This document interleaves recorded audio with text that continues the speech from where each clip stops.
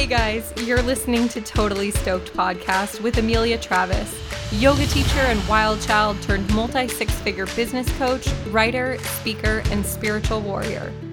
Totally Stoked is an experiment in radical honesty. On this show, there's only two rules: show up and tell the truth. Each week, we share uncensored, truth-telling, shame-busting conversations with thought leaders, entrepreneurs, visionaries, and modern-day mystics, revealing their rise to thrive stories, current challenges, and sharing their most powerful tools for awakening, growth, and well-being. This is your place to let down your guard, open your heart, and remember that being human is a crazy, wild ride, but you don't have to do it alone.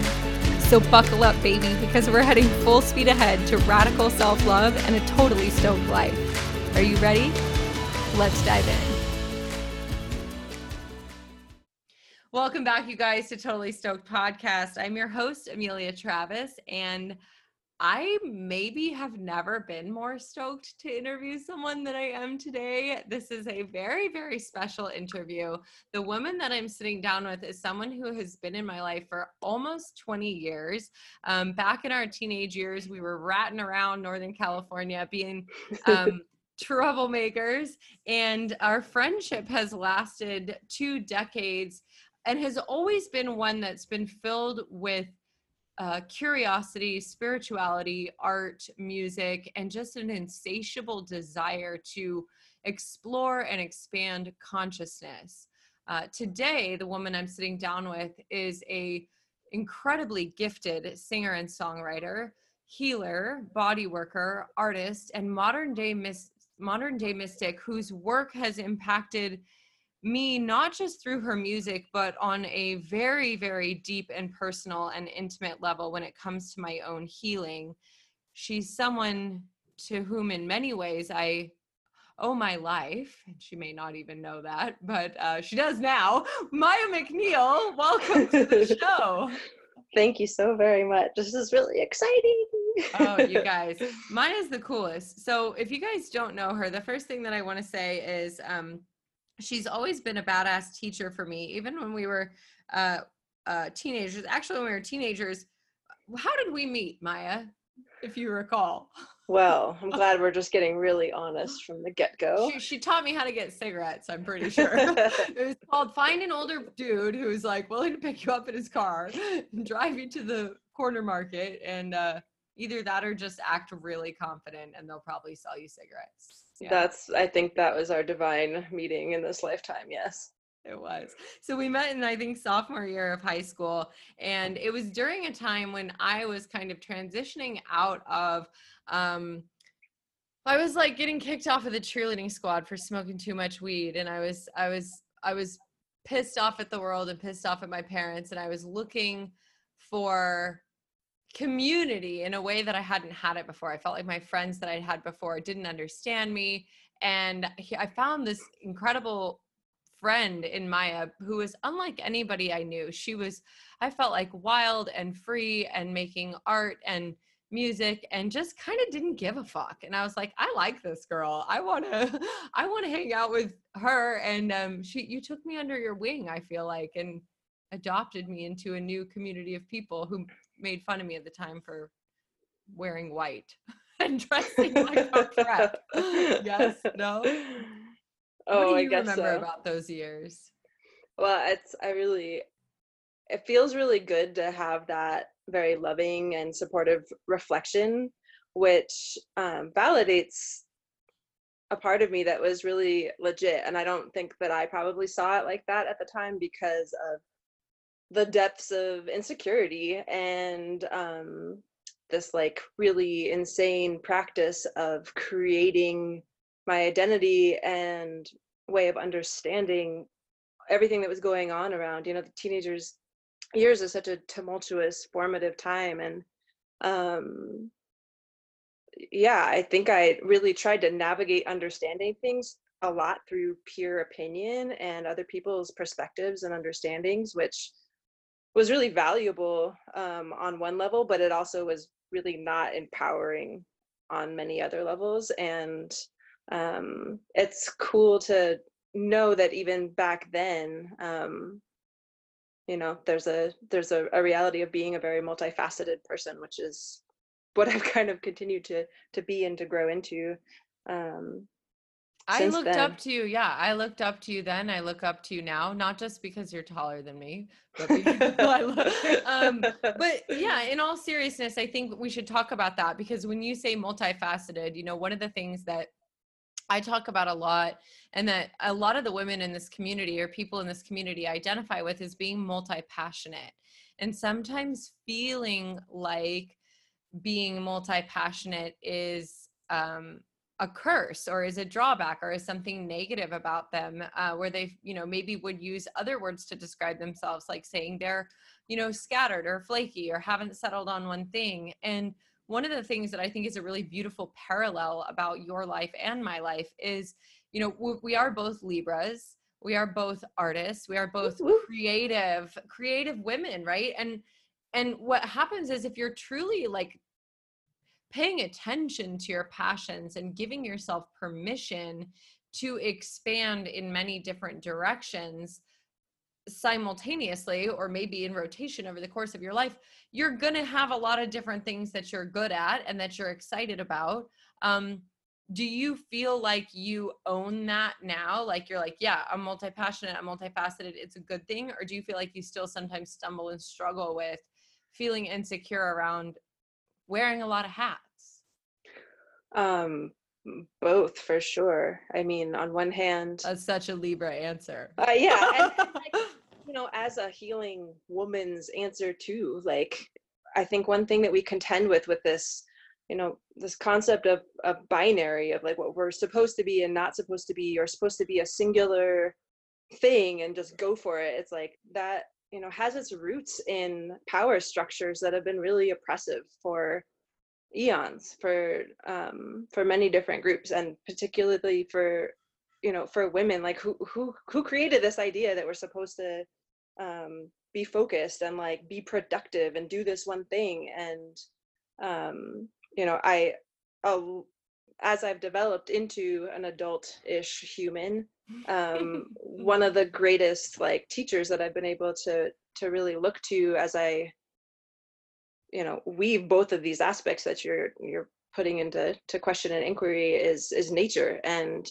time and again, when I get lost, or I feel overwhelmed, or I'm questioning what I'm doing, is this productive, do I have meaning in my life, looking at how the natural systems around us function, and there's no such thing as a singular way. Ecosystems that are healthy are massively diverse, and all of those multiple passions are part of a greater whole, which is us, and that curiosity is a life force. And I think where we can get scattered and it can really have a weight on us is when we come up with how we comply, and also are kind of forced to engage with a modern system, of economics, of how we resource our lives, and where these things fit in or don't. And that can be really, really stressful, to the point where, we don't have a concept of sovereignty or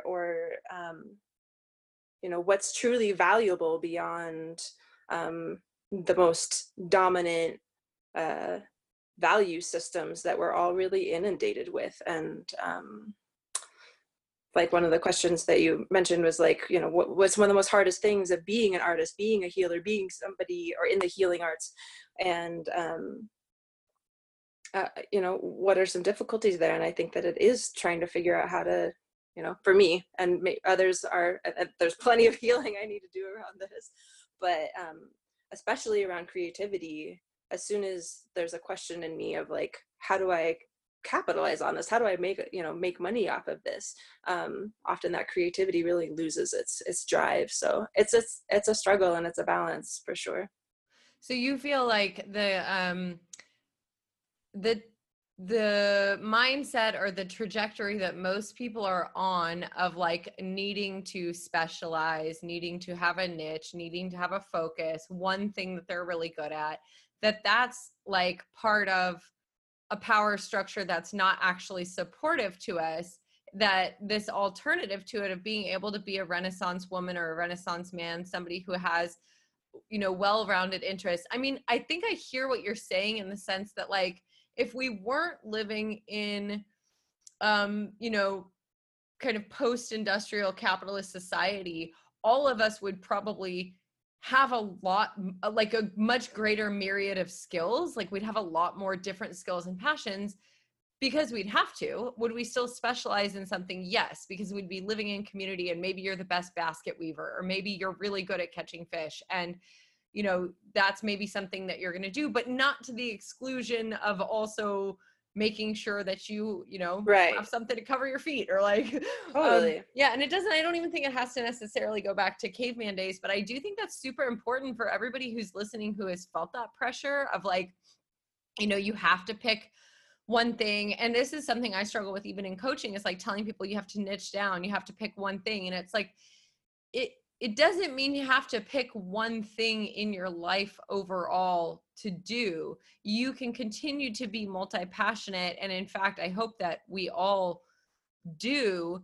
And maybe we focus on one area of our lives more at particular times. And I would say, like, in this season, you're doing a lot of work in singing and songwriting. You've really been cultivating your music and your voice for the past couple years. Is that correct? Mm-hmm.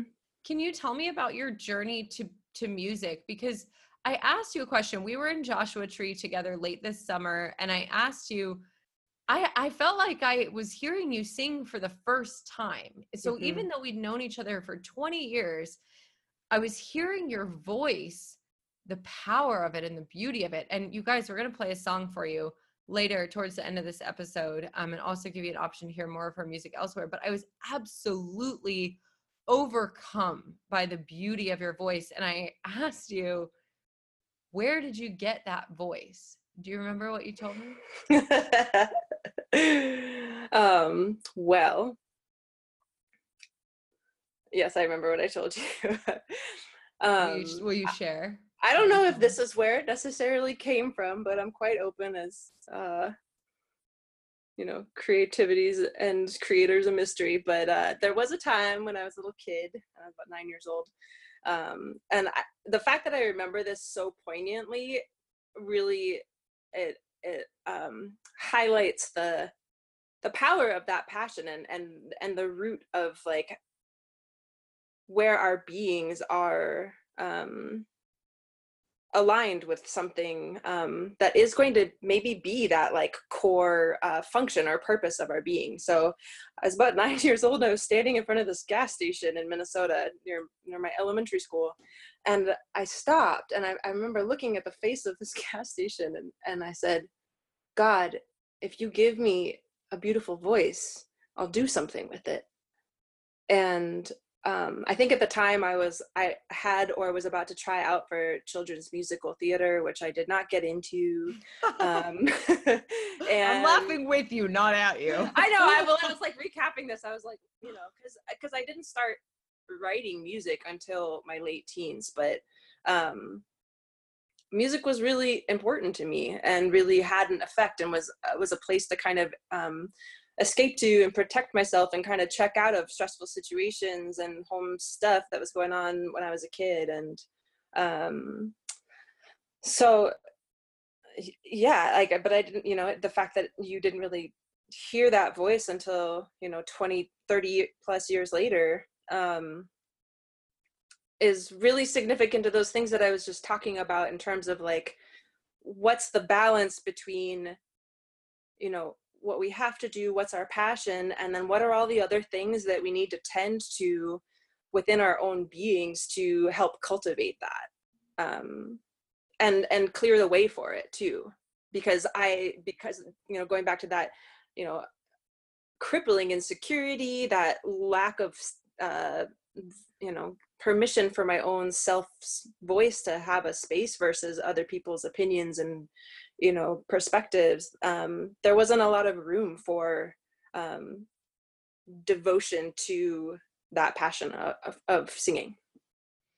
So you feel like it took you a long time to cultivate this gift and this passion because you were afraid to share it. You were afraid to use your voice, or you felt Mm-hmm. like what was that fear about? Was it like feeling like you'd be rejected, that you weren't good enough, that other people were better? That was it actually a physical block of throat chakra, being able to use your voice? What do you feel like that fear was? Yeah.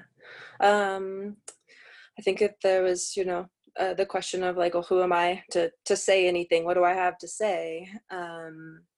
Definitely a lot of discomfort in performance that I still experience, just to have that amount of energetic focus and to create from a really tender and vulnerable place. And that place inside me is really developed and has had a lot of practice now in various settings where it is really, I've had a lot of experience of it being not only well received, but really helpful to others, which gives me that deep permission to keep going. But I think, early on, it was such a vulnerable place, and I was really protective of not getting hurt further. So it was not a comfortable place to potentially, open up and expose. Mm.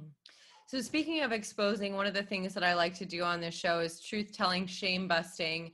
And you mentioned a few minutes ago that music was part of your ability to escape as a young child from a home situation that maybe felt scary or whatever, uncomfortable. What did music help you escape from or escape to? What was going on in those formative years that felt that maybe contributed to that insecurity? And also what did you overcome to get here? Because we've all overcome stuff to get here. Mm-hmm. Well, that was a couple of different questions. So there was a lot of stress in my household, and when there's really big emotion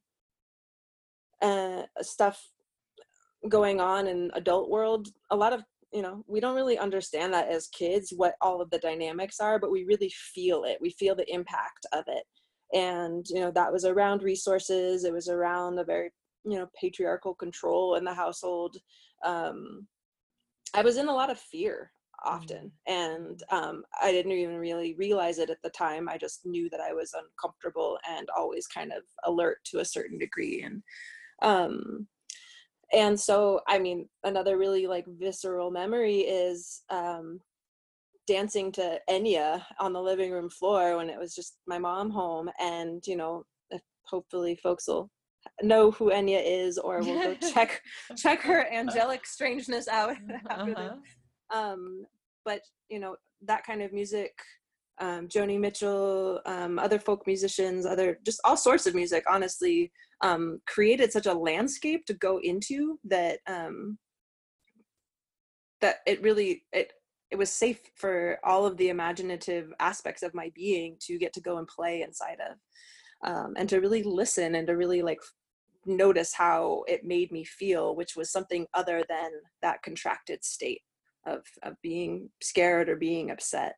Did that answer that question? Yeah, and I love that, and thank you for being willing to share that. I think it's especially powerful to recognize that we are all energetic beings, and even when we're children, and maybe especially when we're children, we don't necessarily have the framework or the life experience to understand whatever's going on with our parents or with caregivers, right, or whatever, but we're still receiving, we're still imprinting, right? Everything is still being taken in. And so you said that was really some of what was going on there was formative around resources. So like your perspective on money and abundance. Some of it was around like male power structures or like male authority figures, like maybe a father relationship, or like, what did that look like? How were the men in authority responding to you or to the other people in your family? And then how are you in turn responding to them?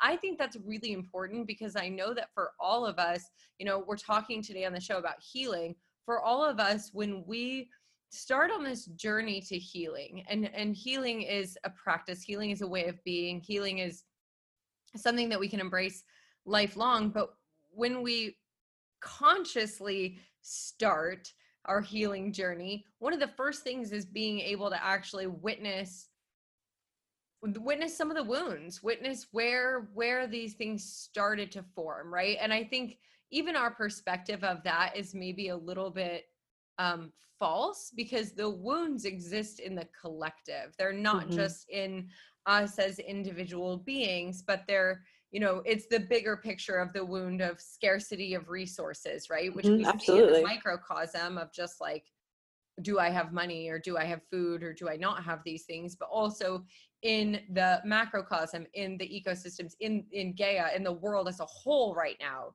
is there scarcity, or is there abundance, or what's the balance of things? So I just really appreciate you talking about that.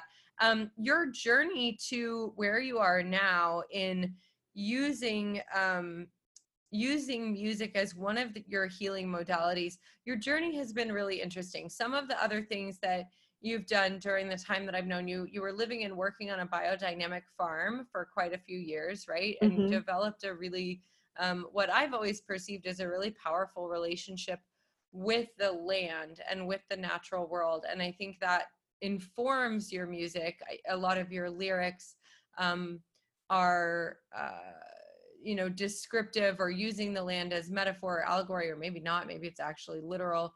And your relationship with Mother Earth, with the land, is something that has been a great teacher for me. I would consider you a steward of the land and a practitioner of earth-based spirituality.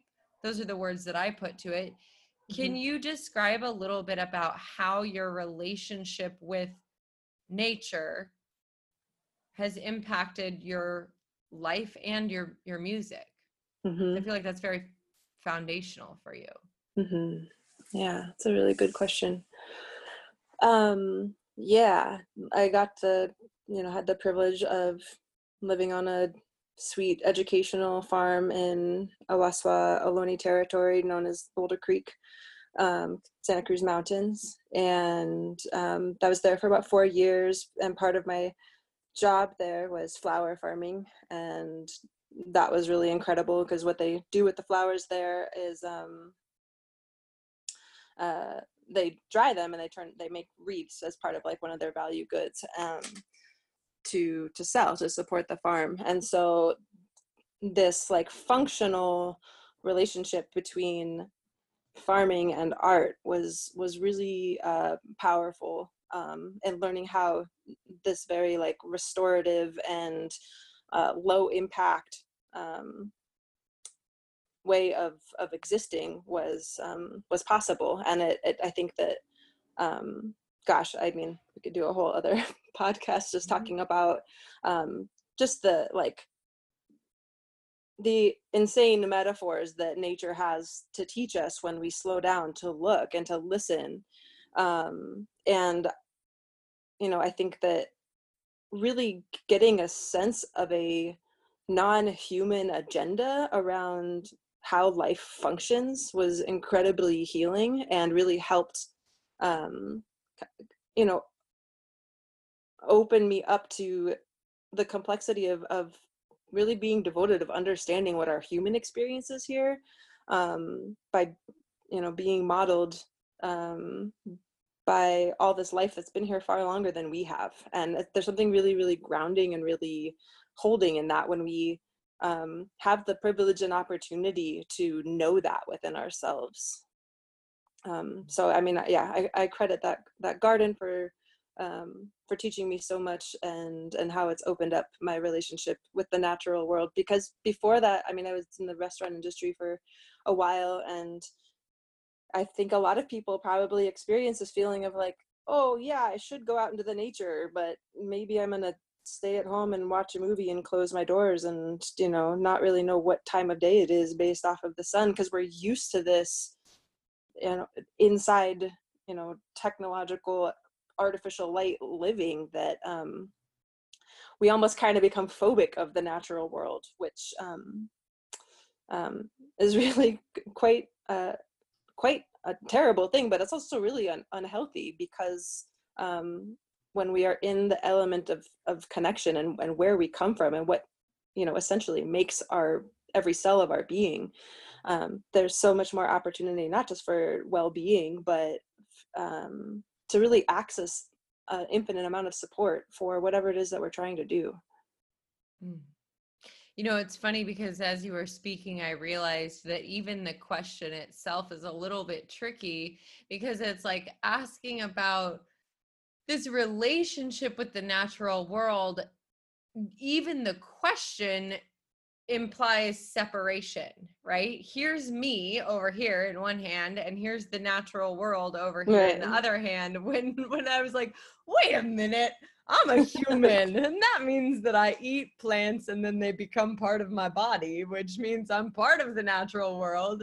But our perception of it isn't always so. We definitely, and I think that's what you were highlighting when talking about being, you know, living in urban areas and living, even if you don't, but like, yeah, we stay indoors and we have TVs and we have these cell phones with the crazy blue light, and we just are all, we're all fucked up when it comes to like our circadian rhythms and our connection to the natural world. And I want to share a little story about that I think was really powerful for me. Are you comfortable with me talking about, we were in Joshua Tree and with the bees? Of course. We'll talk about the bees. All right. The bees. So we were in Joshua Tree. We had a group of women there for a gathering, a healing gathering, the opportunity, an experiment in radical personal responsibility. Each of us decided to come to the desert, 12 women, I think, or maybe 13, and as a group, be willing to witness our own shit and sit together in ceremony and in community, as we kind of unpacked our boxes of darkness, if you will, but did it together, did it in a group. We also had a lot of fun. That makes it sound like it was really depressing, but it was a really good time. So anyway, we had darkness. Yeah, so we had a plan to do a cacao ceremony in Joshua Tree National Park on the full moon. We were going to hike into the park. Oh yeah, the bees. Yeah, and as we got to the park, there was a car of people, two people standing outside their car in the middle of the road, and they looked bewildered and a little bit afraid, and they were kind of freaking out. We were like, hey, are you guys okay? And they were like from Denmark or something, so forgive my butchering their accent, but they were like, yes, there are very many bees and lots of thousands of wasps everywhere. And we were like, oh, that sounds not like what we want to be in to go hiking.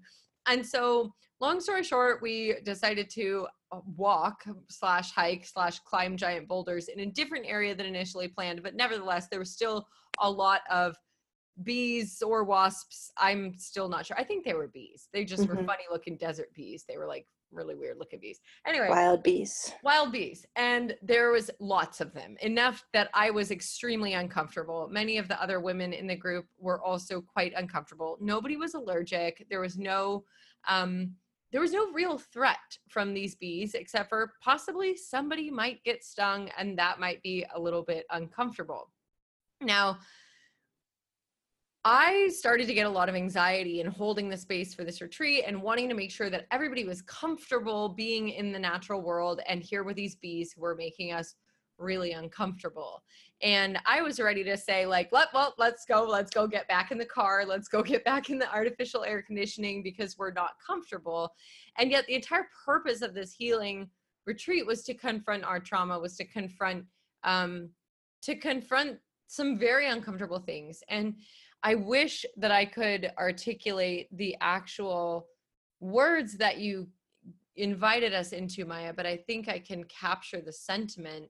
And it was first reminding us that the land that we were on had been stolen from the people who were stewarding it for many years, that there had been a lot of harm caused in the name of our comfort, right? In the name of us being able to have more resources. And so you invited us into consideration of the fact that the most honorable thing we could do for the land and for ourselves, and I have chills all over my body as I say this, to actually move towards healing would be to sit down and just be there and witness our own discomfort and allow the bees to be bees and do whatever bees do. And so we did, and we sat and we had our cacao ceremony, and it was so interesting because the energy of the group was so keyed up and kind of afraid. And as we sat and calmed ourselves, the bees that were kind of swarming also calmed and kind of backed off. And we wouldn't have done that without you. So, you know, you have, you've been in your spiritual walk, well, for your whole life. But part of it is really around deconstructing some of the ideals that support our society, namely colonialism, the patriarchy, white supremacy. You've been doing work in the social justice vein, and that's a big part of your healing and your music. I think my question here is, why should people care about the harm that was caused by their ancestors? Let's start there. Why should we care? Why should we care? We got enough problems of our own today, so why should we care about all the shit that came before? That's a really great question, number 2.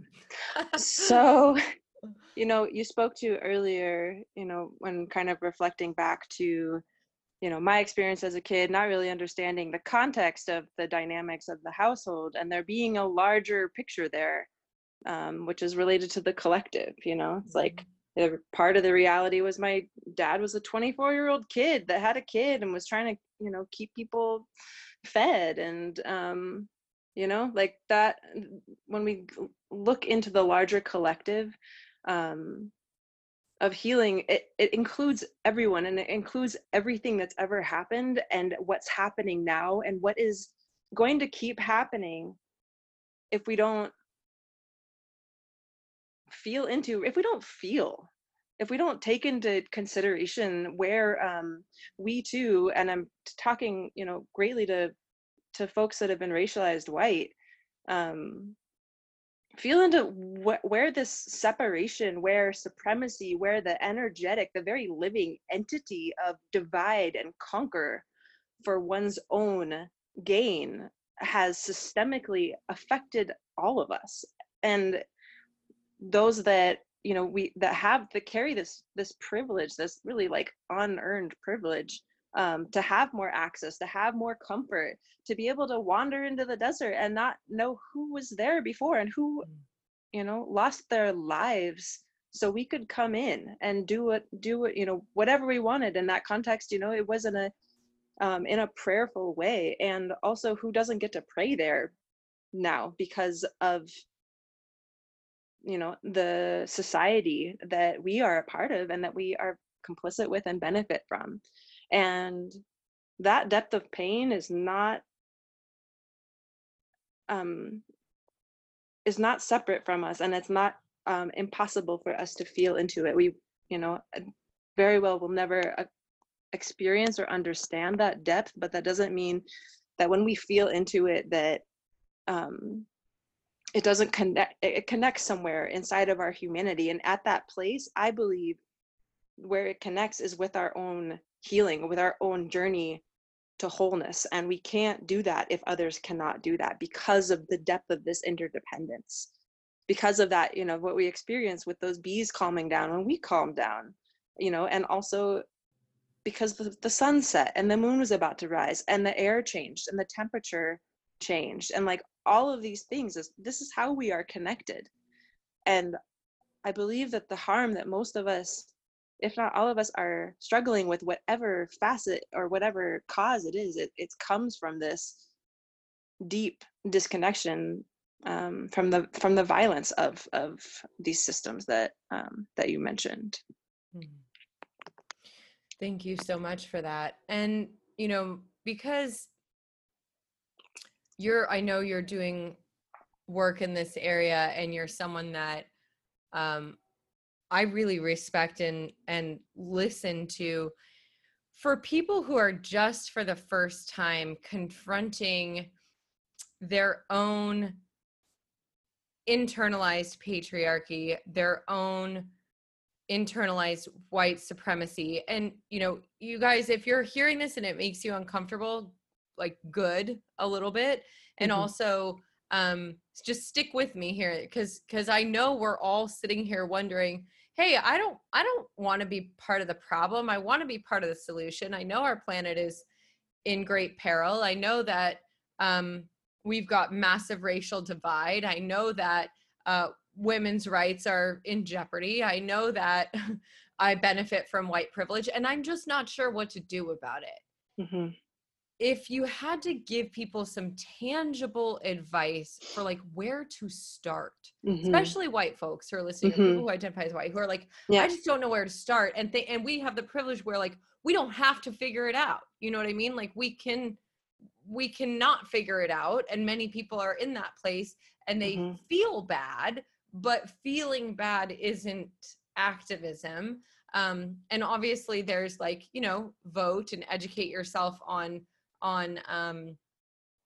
our legislation and all of that, and get involved. But like really even before that, like what would you say is like, where do we begin when it comes to confronting our own the ways in which we've internalized these systems that are causing harm?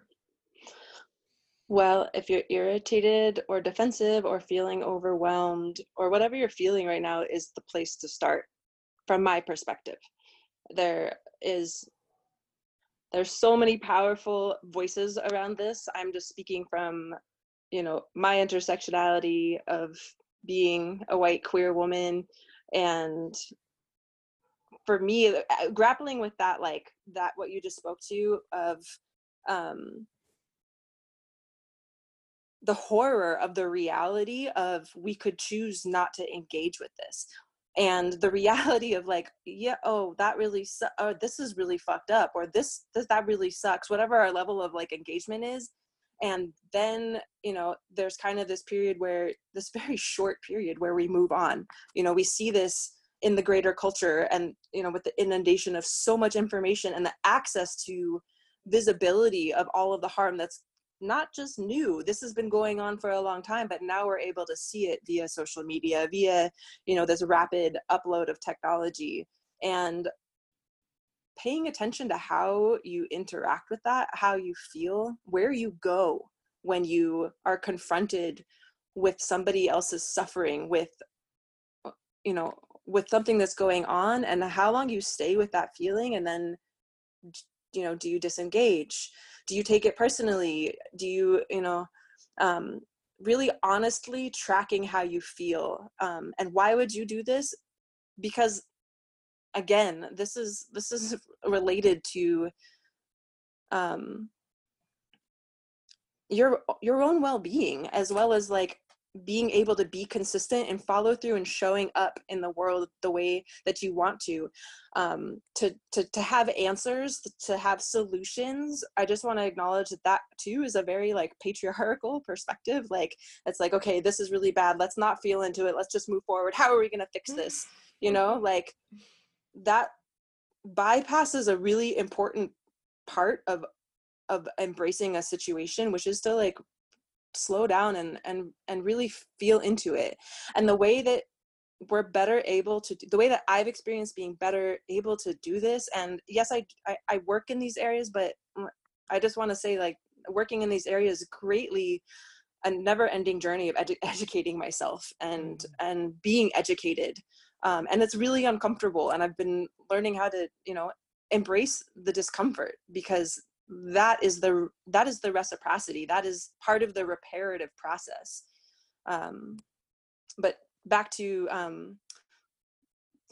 one of the tangible things that really helped me be able to be a little more present with what's going on, and not shutting down or not taking personally, or not, you know, standing behind the narrative of like, well, wait, you don't know me, like, you know, like, there's a lot to unpack in like that. Not all people or whatever. Exactly. Like, all lives matter. You know, like, this comes from actually such a harmful place, because it disregards what's being spoken to, what's what's being acknowledged, what the issue is. And a really powerful way to engage with that in a sustainable way is to practice being aware of, like, there's the personal you, and then there's the inheritance of these systems, these legacies, be it of our privilege, be it of the social systems that have artificially benefited us, and also keep us suppressed. Like, there's not just there's all sorts of ways that internalized misogyny as a woman. I have tons of internalized misogyny, and I don't want that in there, but it's part of the package of what I live in and what we live in. And to identify that is a system that is not me, like, it's not my identity, but they're really intertwined. And so when I begin to look at this, I look at the systems, and I also look at myself and, like, where I've been complicit. And I hope that this is landing for folks, because it's a healing aspect to where we get really sunken in our shame, or we get sunken in the desire to be good, to be seen as doing good. Like, these are all ways that we're still living outside of ourselves.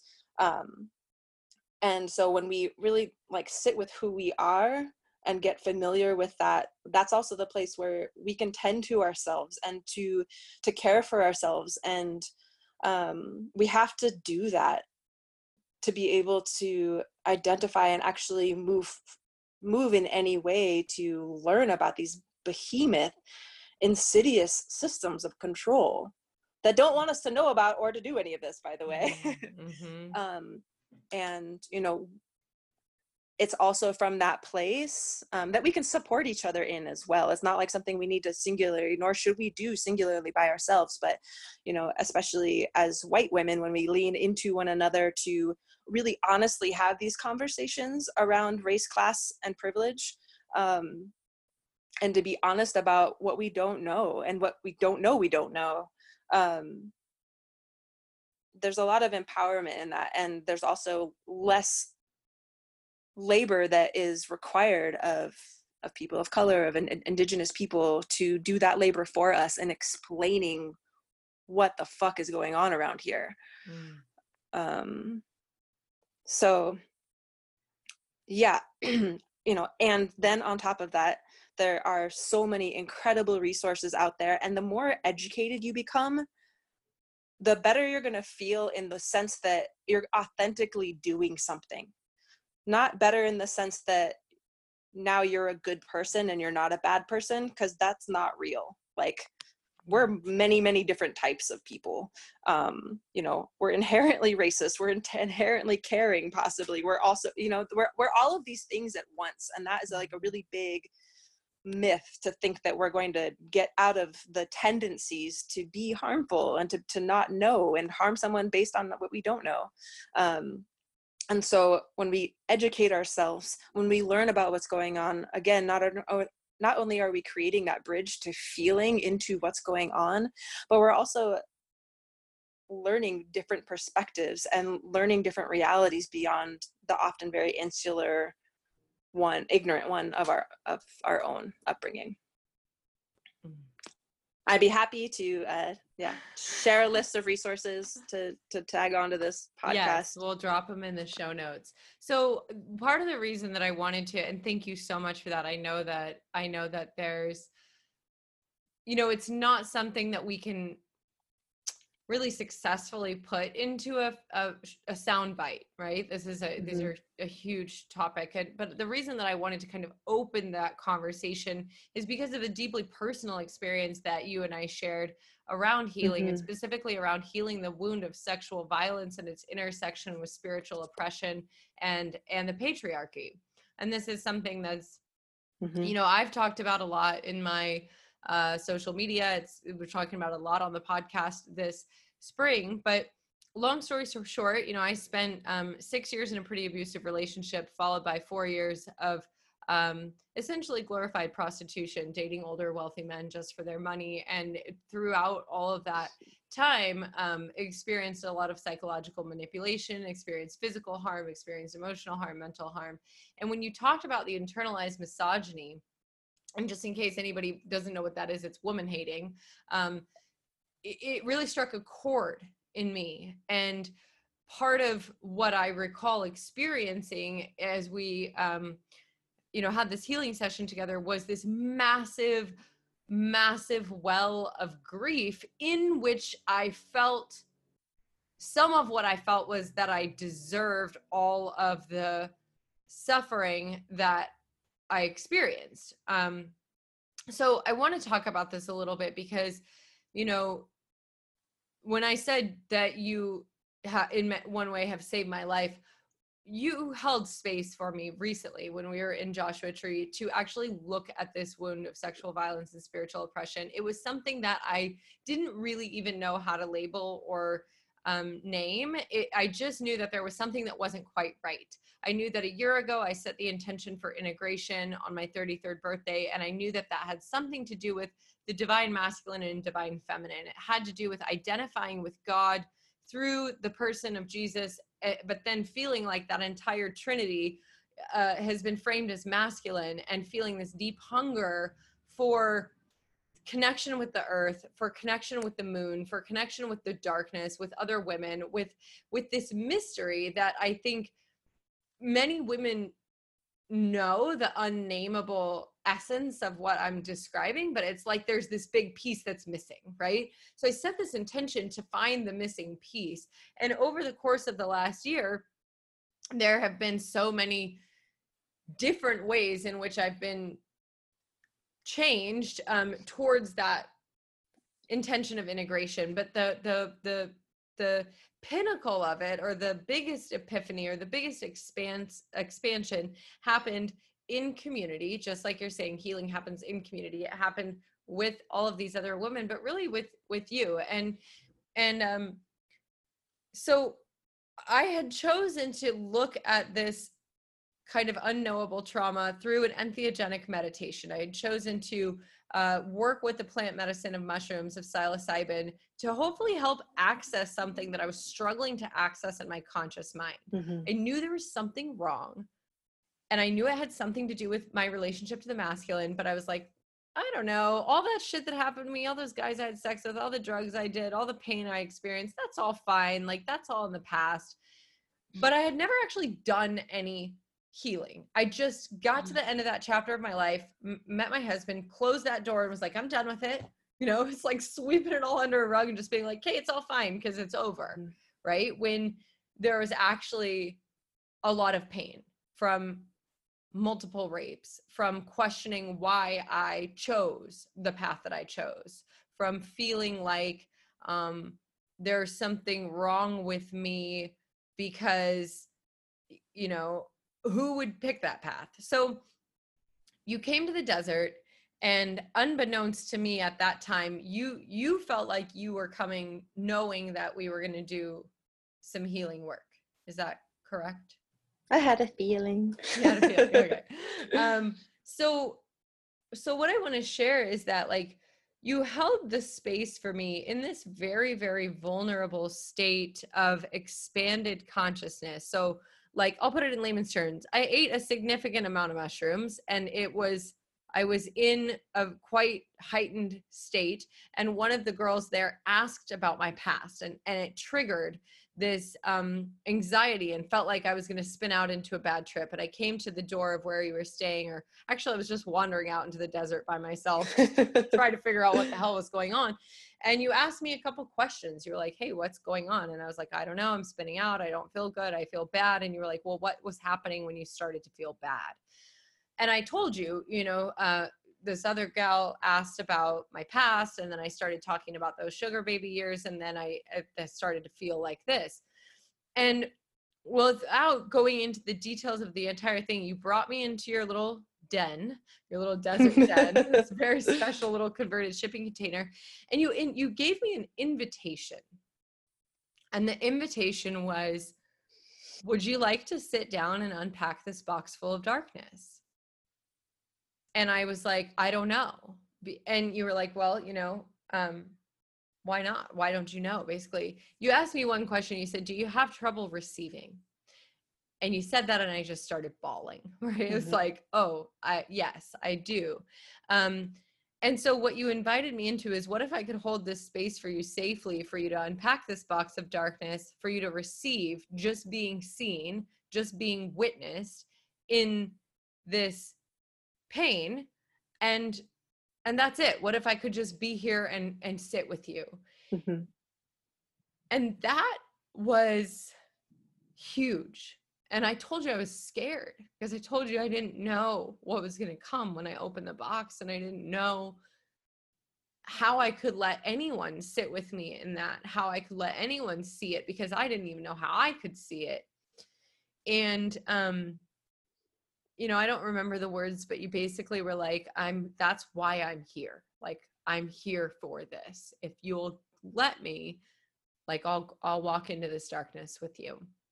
And you guided me for the next few, I think, hours. I don't really know. It felt like a while, and asked some really beautiful guiding questions and helped facilitate this meditation in a very skilled and loving way, so that I could acknowledge that what happened to me was wrong, and that being sexually violated and assaulted and psychologically manipulated and controlled and abused was wrong. And it had taken me 33 years, and I had never before that night acknowledged that it was wrong and that I didn't deserve it. And that was really, I think to this day, one of the biggest shifts that's happened in my life was the opportunity to witness that wound, to then make prayers for the other people who had been involved in the harm, to make prayers for myself from this state of expanded consciousness in which I was present in my physical body, aware of my emotional and mental bodies, totally tuned into the energetic and pranic bodies, and also fully present as the witness, right? So I was operating on all of these different levels of being at the same time. And what I remember most is that you were radically present, like fully with me in each word, in each step further into the darkness. You invited me to call in my guides. You gave me some tools that I could use and that I could hold as I navigated this. And you helped me to make the prayers, and then also make commitments to myself and restore the mantle of my power, to restore myself to sovereignty to the best that I was able in that state. And when you helped guide me through that, Maya, something really interesting happened. I felt energy realigning in my subtle body. And if you've never experienced anything like that, you might be like, what the hell is she talking about? And the best way I can explain it is, it was like there were pieces of me that had been manipulated or distorted or pulled out of place. And as we went through this process together, they just started like realigning. And it was like this energy in my spine, or in my, from my base to the crown of my head, was realigning. And one of the commitments that I made to myself in that place was to kneel at the doorway of the mystery of the divine feminine, and to agree to be an initiate, to ask to be an initiate, to ask to be a novice. And for me, this is really important and relevant to what we're talking about when it comes to, how do we fix this? Or how do we look at this shit that's really hard? How do we look at these wounds? Being willing to be an initiate, being willing to be a novice, being willing to kneel at the doorway of something you don't understand, and just ask to learn, and say, I'm just coming with myself and with my willingness, and that's all I have. But that's everything. It's everything. And the healing work that you offered by bearing witness that night was the most profound spiritual experience of my life. And I've had some incredible, powerful spiritual experiences, but this one really took the cake. And I think the question that I'm leading to for people, or for you to share with people, is when we know that there's something that needs healing, but we don't even know what it is. And if we don't have a Maya, where do we start? Like, and I know it's a big question, it's a tall order, but there's so many people hurting. And since I've started talking about this, it's just like the floodgates have been opened with women, especially coming to me asking about, these wounds of sexual violence and spiritual oppression. But I'm like, how do I help them? How do I help you who are listening, who are like, yes, that's me? Where do we start? Well, thank you so much for sharing everything that you just shared, and for your honesty and your vulnerability, and for the strength that exists because of that. So really inundated by that experience, and hearing and feeling you, and how this has rippled out, in the ways that you really wish to support women, and from that place of your own experience, which is so powerful, which is, I think, this part of the illumination that you're inviting me to co-create with everybody here that's listening. We all have a Maya. We all have. Where are they? Where are you hiding all the Mayas? I'm like, I need to put the link to the Maya shop in the down bar of the show notes for the podcast. Or more specifically, we all have that healer inside of us, that witness inside of us. It's our innate birthright. It can't be taken from us. We can build up a lot of scar tissue around it and really be told that it doesn't exist. Basically, every possible violation and way under the sun can be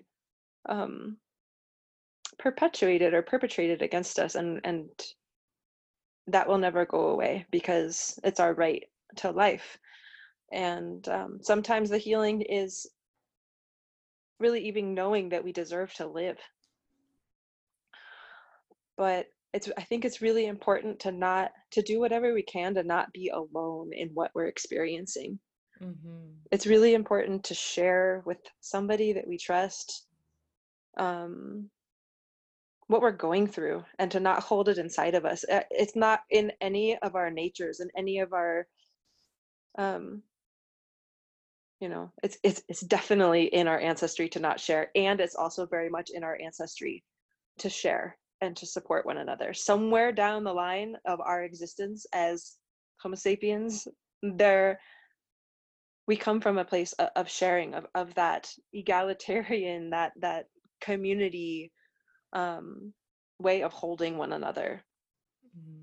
It's not about, like you said, it's I didn't know what this was about. In fact, when you first came into, I invited you into the space, I got really sleepy and I got really disoriented and just like, and in my line of work, I know to identify that as that's the fog of that depth of harm. That's the fog of the wound. Mm-hmm. And to stay present. And it was all I could do to stay present through that. And then the clarity, we came to it because we weren't going anywhere but that. Mm-hmm. And we had that incredible opportunity to do so. And we kept going. And I think that's really a big part of what it's about, is not holding all of this inside of ourselves. It is connecting. It is, even if we don't have someone to speak to, or we're not ready to, we have ourselves. And if that looks like even daring to write out what our experience was, there's no audience, there's no judge except for ourselves, to be that, raw and honest about what we've experienced, that may be the first step to really knowing inside of ourselves that that was wrong, like that was not okay. And when we make that declaration, as you know, in your being, it gives us a little bit of room to have a little bit more of an objective perspective and vision of what has happened and what is true and what's not true for us. And that's, my heart feels so heavy, my throat feels tight, my stomach feels tight right now, just like, like walking into this tender place where so many women are so isolated and so suppressed and have lost their lives because of this type of supremely controlling harm and violation. And we're going to talk a little bit about my song Avalanche, which was a part of that weekend. And that's what this song is about, is to how do we possibly like encompass something so harmful and so seemingly irreparable as the experience of being sexually violated, of being violated to the core of our being and of our function, our creative capacity, our creative wisdom, and this isn't just for women, men, queer, anywhere on the gender spectrum, people have been violated. And it's not just about those that have wombs, but that everybody has this innate center of wisdom, and that place that holds that birthright to our right to our own sovereign beings. And I think I want to agree with you on that really strongly, because one of the things that happened in the clearest part of the grief that came through when I was experiencing this massive outpouring of grief and my body was wailing, I was having a vision, and the vision was, and it was being expressed in my physical body at the same time, but it was a person slumped against a wall in another place in another time. But what I was witnessing was the wound in the collective, and it wasn't about penetration. It wasn't about being a woman and having a vagina and being raped in this very specific way. The wound was being silenced, being oppressed, being physically controlled, being restrained, being made small, having your power taken away, having, as you said, your life force stolen from you. And I want to really just reiterate and emphasize that this isn't just for female identifying people. If you're listening to this and you're anything outside of that, you can absolutely share in this understanding and in this wound. So I want to respect that. And I want to ask about Avalanche, because are we going to be able to share the full recording of that with listeners? Yeah. Okay, then before we talk about it even anymore, we're going to play it for you now.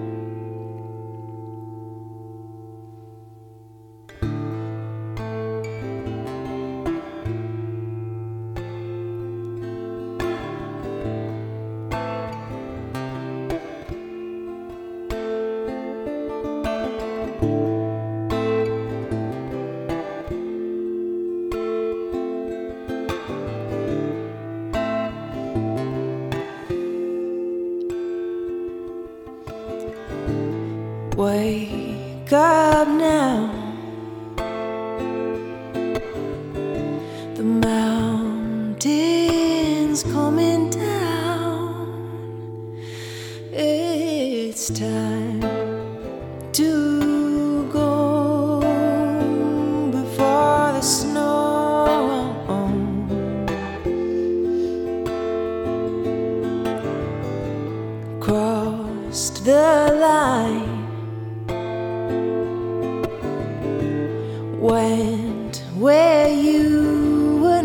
we're meant to go. I think it's time that you know.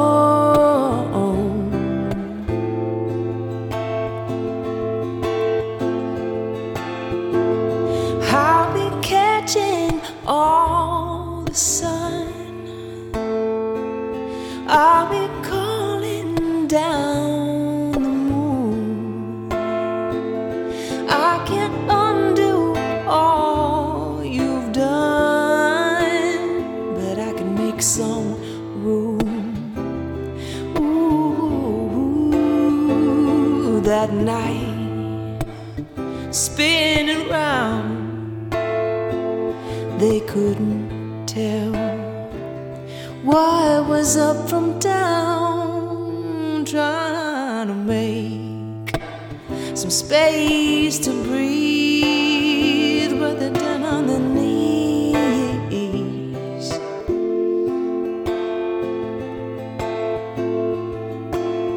All it could take is one moment in time to disempower an entire life. Who's to gain from what you choose? 'Cause we all win or lose.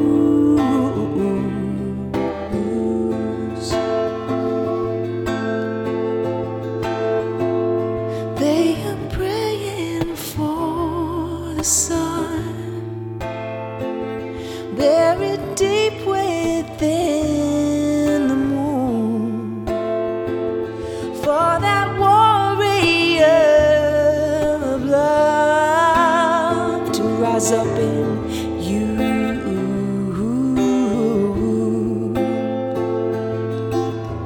Give back, they are not the only one. Go back to the one you could become. Give back, you no longer have to be what you have done.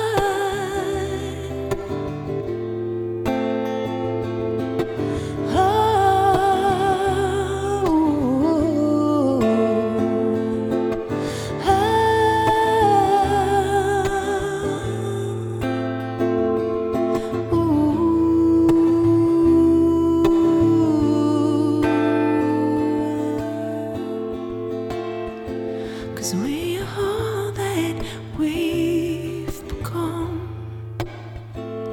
carrying everything we own, leaving trails sparkling in the snow up this mountain.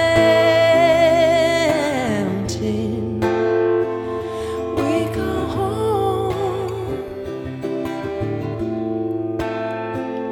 We go home. We go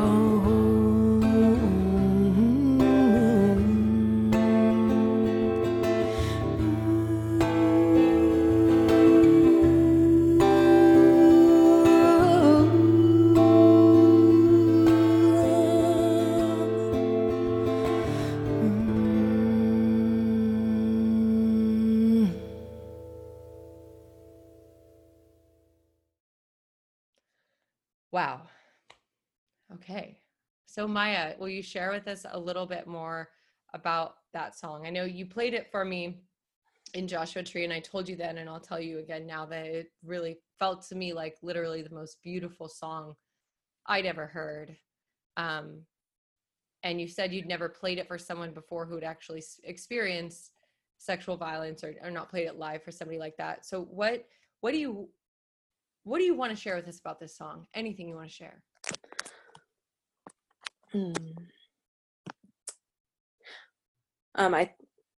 I do believe that I've played it for others that have experienced sexual violence, and I say that mostly because there's far more of us that have experienced it and gone through that experience, or are going through that experience, than there are that aren't. And I just want to acknowledge that Agree.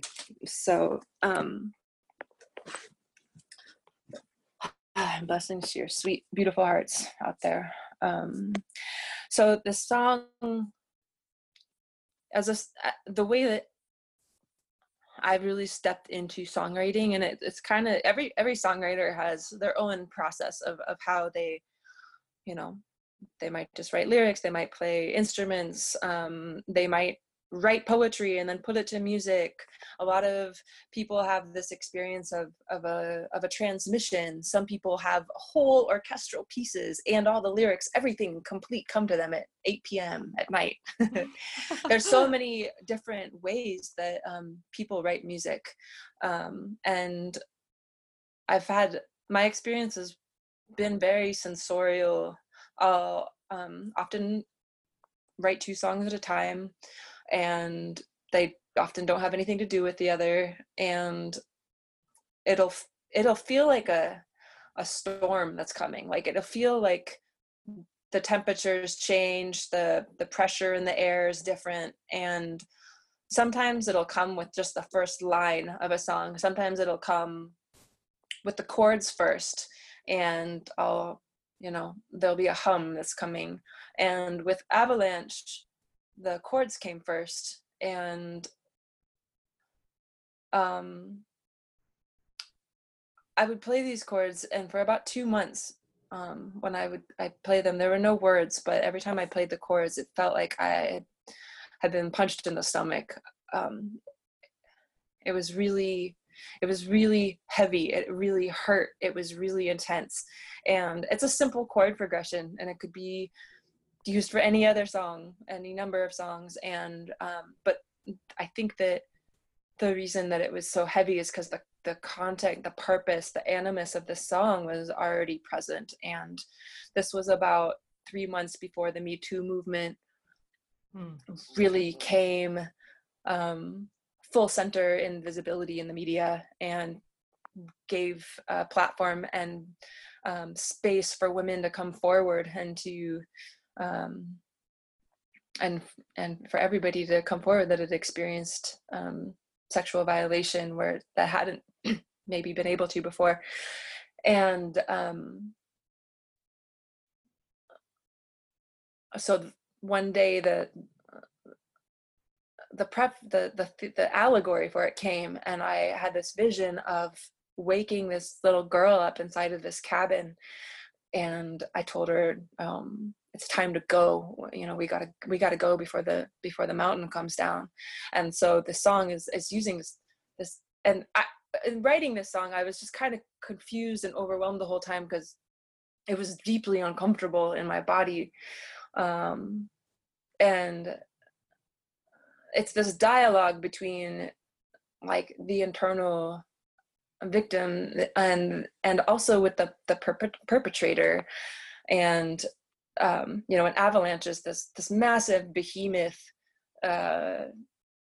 catastrophic event often, where I remember as a kid somebody saying, if you're ever in an avalanche, like make yourself into a ball. And so if you're covered in snow, at least you'll have a little pocket of air to be able to breathe within. And I think that crouching down and protecting yourself, or being made to be small and only having a really limited space to live inside of, is often a feeling that comes with not having your sovereignty, not having your own space to exist, and having that, taken away.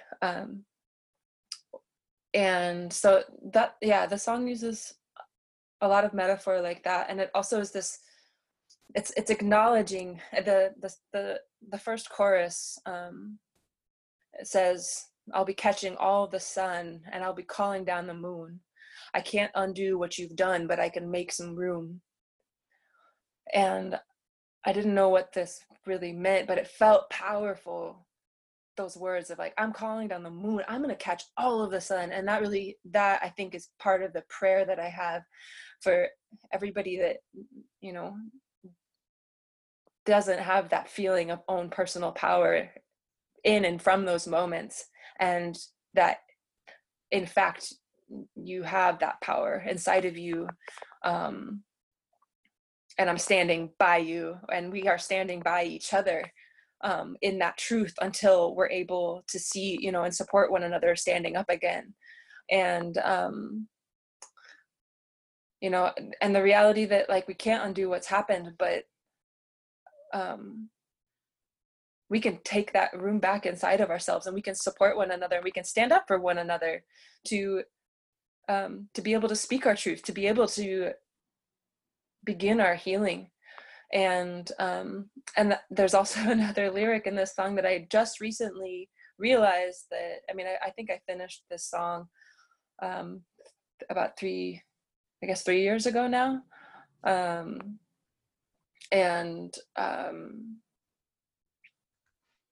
It's talking about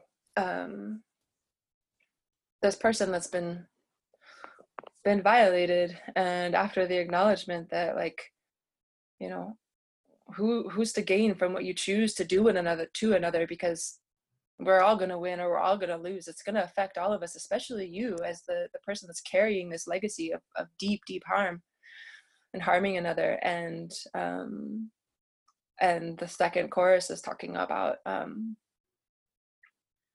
it's praying for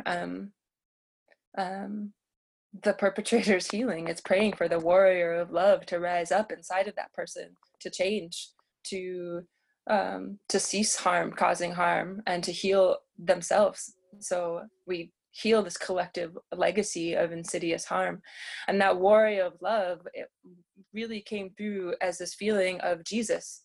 And I come from a Christian family. I was not raised Christian. And honestly, my relationship to Christ consciousness has been through watching your experience of healing. And I realized now, and kind of like the mystery of songwriting, that lyric was really coming from a future collaboration with you. And the depth of our human medicine, maybe we want to call it feminine medicine, that's not linear. It's really a testament to this profound power that these systems have separated us from, to keep us in control, to keep us suppressed for their own gain.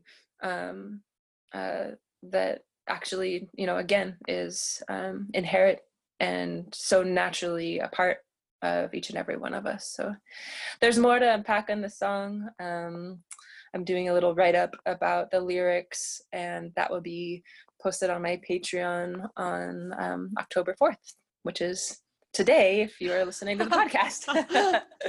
So if you didn't catch it on the day that the show launched, it's there. To access her Patreon, you can go to patreon.com/Maya McNeil Music, and that is linked in the show notes. If you believe in healing through music, if you believe in healing through the arts, if you believe in advocating for social justice, please go and support.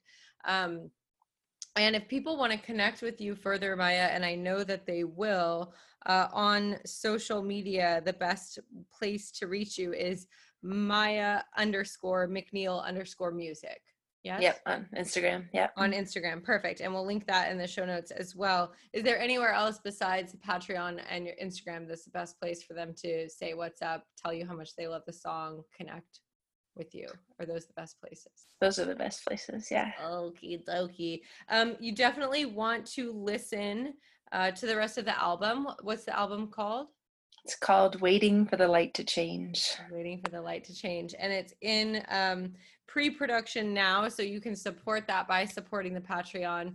And is there a crowdfunding campaign for it still? Well, funny you should ask. I have an Indiegogo fundraiser that will still be active until October 11th. If you would like to pre-order an album, there's also some other really awesome goodies, which include some of those flower wreaths that I was talking about earlier. Yeah. And there's going to be you can also write a song with her, you guys. Oh yeah, which is what by I the way chose to do. Actually, you can write your song and I will support you in however I can. So yeah, there's some cool things on there. You can check that out. Indiegogo fundraiser, Waiting for the Light to Change. And we'll link that in the show notes as well. So definitely go check it out. October 11th is my birthday. October 6th is Maya's birthday. If you want to give us birthday presents, go make this album happen, because this album is going to heal. It's going to heal the world. And her music and her voice and her heart does all of that. So I could talk to you for 100 million years, and because you're my moose, I get to talk to you for 100 million years. So for everybody else, if you had to leave them with just a piece of advice, some words of wisdom, if you're trapped in an elevator with everyone listening for just 30 seconds and you needed to give them a little encouragement, what would you say? Well, if you're trying to write music, you're trying to do any sort of creative thing, if you're trying to just do anything that's kind of human based, be kind to yourself, really be tender with yourself, and really, as best as you're able to extend that love outwards wherever you're able to. It really makes such a huge difference. That can be very underestimated, but it's really quite powerful. So yeah, and I think most of us are not really that great at it. So let's all work on showing a little more loving kindness to ourselves. Oh, Maya, thank you so much for your presence. It's such a joy, and I hope that you guys have dried your tears from listening to Avalanche and are ready to go listen to more of Maya's music. Thank you for taking this time. Thank you so much, Mila. My number one goose. Thank you guys so much for hanging out with me on another episode of Totally Stoked Podcast. If you love this episode, if it impacted you in some way, please grab a screenshot and share it right now to Instagram stories. Tag Stoked Yogi, #Totally Stoked Podcast. Each week, we'll grab one listener who shared and send you some Stoked Yogi swag. Also, if you love the show, please subscribe, share it with a friend, or head over to iTunes right now and leave us an honest review. Your support and feedback make this show possible. If you have ideas about how we can improve, please send them to podcast@stokedyogi.com. Until next time, you guys, keep showing up, loving people, telling the truth, and remember, keep living your life totally stoked.